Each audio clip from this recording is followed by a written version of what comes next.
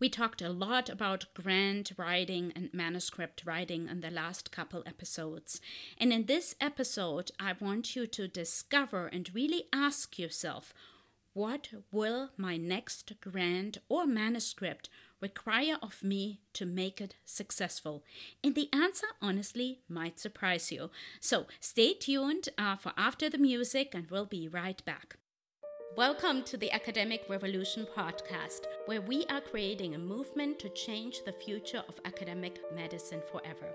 I'm Inga Hoffman, a Harvard-trained pediatric hematologist, oncologist, and a passionate leadership coach with over 20 years of experience in academic medicine.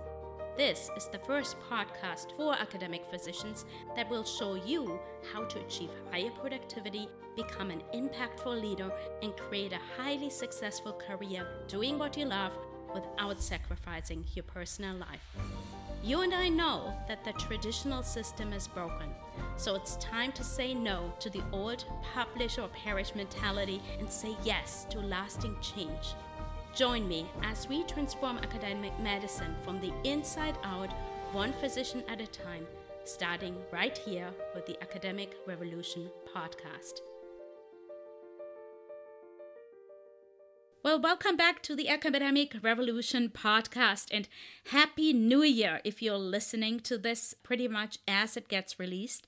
We entered a new year, and I'm so excited to be back with you. We had a little bit of a holiday hiatus so that people can just catch up with the episodes, and honestly, I was traveling quite a bit too and being on call. But I'm excited to be back today and continue part 3 of the writing series, where we really talked a lot about writer's block and how to write successfully. I gave you a lot of practical tips in episodes 1 and 2 and how to get your next manuscripts and grants written with success and with more ease, and overcome procrastination and writer's block. Now, if you have not listened to episodes 31 and 32, then go back and listen to those, where I will unpack for you some very, very practical things that you can implement immediately to overcome writer's block and get your writing projects off the ground.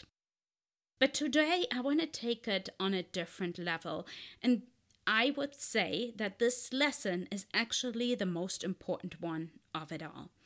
Today we will talk about what is dear to my heart, and I will teach you what your next grant or manuscript will actually require of you to make it successful. And it's not all the cool practical tips and hacks on how to write and those little writing sessions and all these kind of things. It's actually going much deeper, and the answer will really surprise you what to think about. But this is straight from pillar number 3, and I guess a little bit pillar number 2 of the Physician Success DNA method, which is mental mastery and leadership identity. Now, if you have no idea what I mean by Physician Success DNA method and these 3 pillars, which are performance habits, leadership identity, mental mastery, then go all the way back to the beginning of the Academic Revolution podcast, where I actually talk about this, what these 3 pillars mean, and why they're absolutely foundational to create a successful academic career and life for that matter. So go back and tune into that. But let's dive right in. If you have been writing grants or manuscripts in the past, chances are that there has been a time where you really struggled with just making progress. While I gave you a lot of practical tips over the last couple episodes, it is likely that there will be times when you still face roadblocks. And you say, great, these practical tips are great. I know exactly what to do and how to approach successful grant writing. I will get into my habits. I will set up writing time.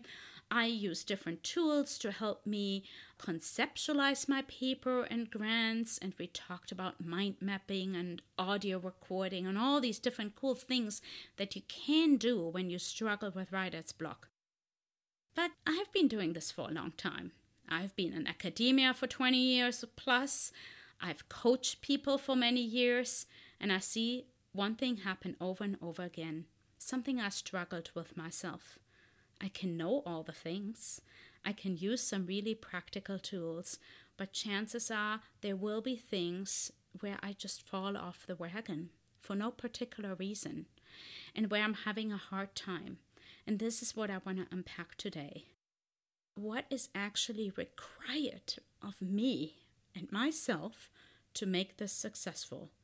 We're not going to talk about other people and outside influences. What I'm sharing with you today will stand and withhold no matter what circumstances you're facing in life and in your academic environment. So let's talk about a few pointers to help you understand what will really help moving those writing projects forwards. The first one, and I'm probably going to share about 3 points. The first one is be very clear on your goals. What do you actually want to accomplish with this grant or with this manuscript? In the big picture, where does this fit in with your vision and, dare to say, with your purpose in life? And having crystal clarity on your overall vision and purpose and how this specific goal of a manuscript or a grant fits in there is really, really important. And if you don't have that foundation, honestly, it's very easy to just suddenly find yourself in like quicksand and get a little bit lost and say, why the heck am I actually doing this? Maybe other people told me to do this. Maybe that looks good on my CV. But when the going gets rough, you really have to have a deeper purpose and a very clear vision why you got into this project in the first place. That is so important. I cannot stress this enough. The next thing is, as you become clear on where your goals actually come from, usually from your larger vision and purpose, you want to be really clear of what is required of you, meaning who do I need to be as a person? What are the characteristics and attitudes and values of a person that is striving for that particular goal? What do I mean by that? So that means like a person who has a clear vision and specific goals. Let's say your clear vision is you want to be an academic leader in a certain field or research area in your specialty or area of expertise. And you want to make a difference in that area so patients really benefit from it generations to come. Or perhaps you're an educator. You really want to impact medical education. And God knows that needs some serious transformation to create the next level of leaders in the medical academic environment to actually improve our system and our education. Wonderful. Whatever it might be, it will require something of you. And it will require a characteristic to help you withstand time, obstacles, difficulties, when you just sometimes don't feel like it. And that requirement is really a characteristic. Now, who does a successful person need to be? That is usually at a level of an identity. That's why I talk about leadership identity all the time. So what could be an example of leadership identity? So an academic leader that has the goals we just outlined, like being the next leader in the field, changing research in a field, etc., their identity might be, I'm a committed person, because commitment is something that is very deep and very strong, right? I'm committed to this outcome, and because I'm committed, I'm not letting go when the road going it's rough. Even with my small little goals that I have, such as submitting this grant to get this research funded, that is part of my bigger vision. So maybe commitment is a way of being for you, how you can show up as an academic physician leader that is a deeply ingrained identity. Perhaps something could be that you're brave or courageous because, let's face it and be real. We all know being in academia requires sometimes a lot of thick skin. It also requires to go against the stream very often. In fact, I encourage you to do that. Think for yourself and go against the stream and question what we have all learned over the years, whether that's in your area of expertise or how the whole system functions, because only then we can improve it. So you might need courage, you might need bravery, you certainly will need commitment and perseverance. So these are all non-sexy words. Nobody talks about perseverance anymore, but these are very important characteristics of a true leader. You just keep on going at it. You keep on going at it. In the quiet, in the still, in the stress, in the storms, whatever it is. Because if that's back to number one, your deeper goal and purpose to move the field forward, and the manuscript or the grant is just one tiny piece of that puzzle, then that's what it takes. So we talked about having a clear goal, knowing your identity, and you can play with those ideas of identity. And then the third one is, this is such a cliche, but believe in yourself. Honestly, if you don't believe in yourself, nobody else will. And it's something we very easily say, oh, just believe in yourself. But no, really believe beyond a shadow of a doubt, even they will come, those doubts, that you can do it and that you're here on this spinning planet to do exactly that. And that, again, that belief in yourself is very deeply rooted, usually in our identity and as well as our vision and purpose for our life. So having clarity about our purpose, our vision, and our goals that are associated with that is tremendously helpful to actually help you believe in yourself. So it doesn't become a soft kind of pat on the shoulder and a wishy-washy, yeah, I'm going to believe in myself, I'm going to put that on my refrigerator or on my phone app. No, like it is a shadow of a doubt. I'm here on this planet. I'm here to do this work. And I have some coaching clients that inspire me so much about this, because I can see that in every fiber of their being, how they come to this place that they are like, I'm here to do this work. That's what I'm here to do. And you can feel that in their energy, how they speak. And guess what? That's tremendously helpful to keep on moving forward. So believe in yourself. And just some practical things to go along with that.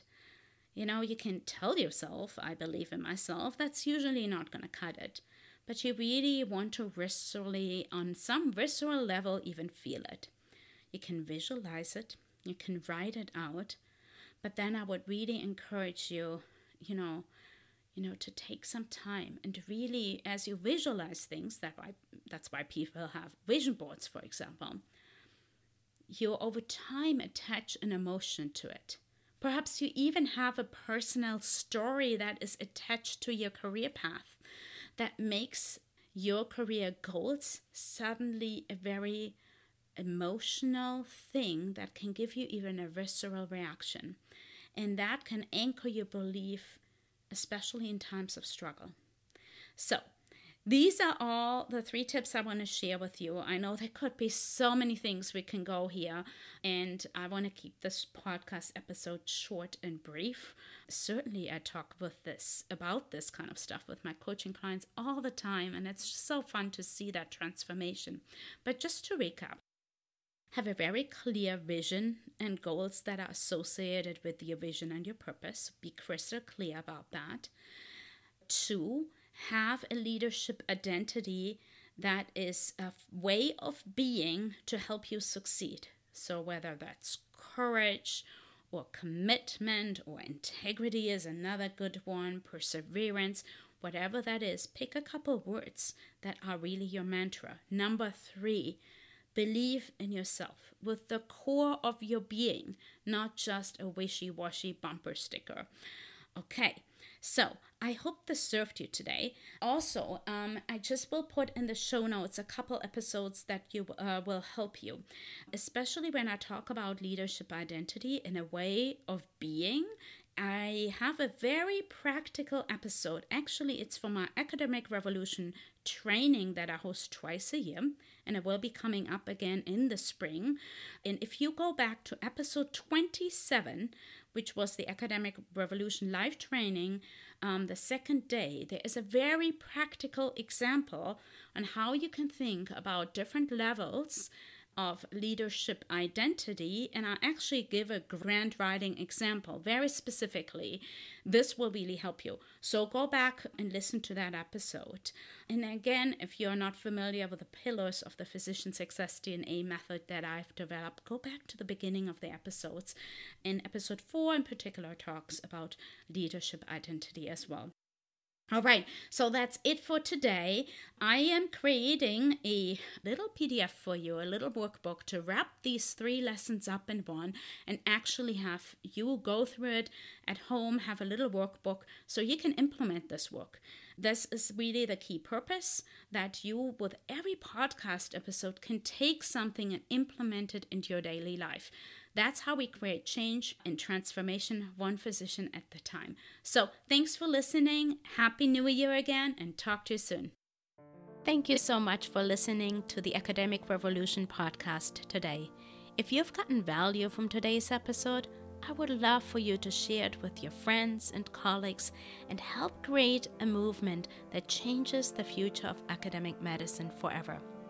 Also, don't forget to follow me on Facebook, Instagram, or LinkedIn, and visit ingahoffman.com for more information on how to work with me. Links are in the show notes. Until then, be well, and see you on the next episode of the Academic Revolution podcast.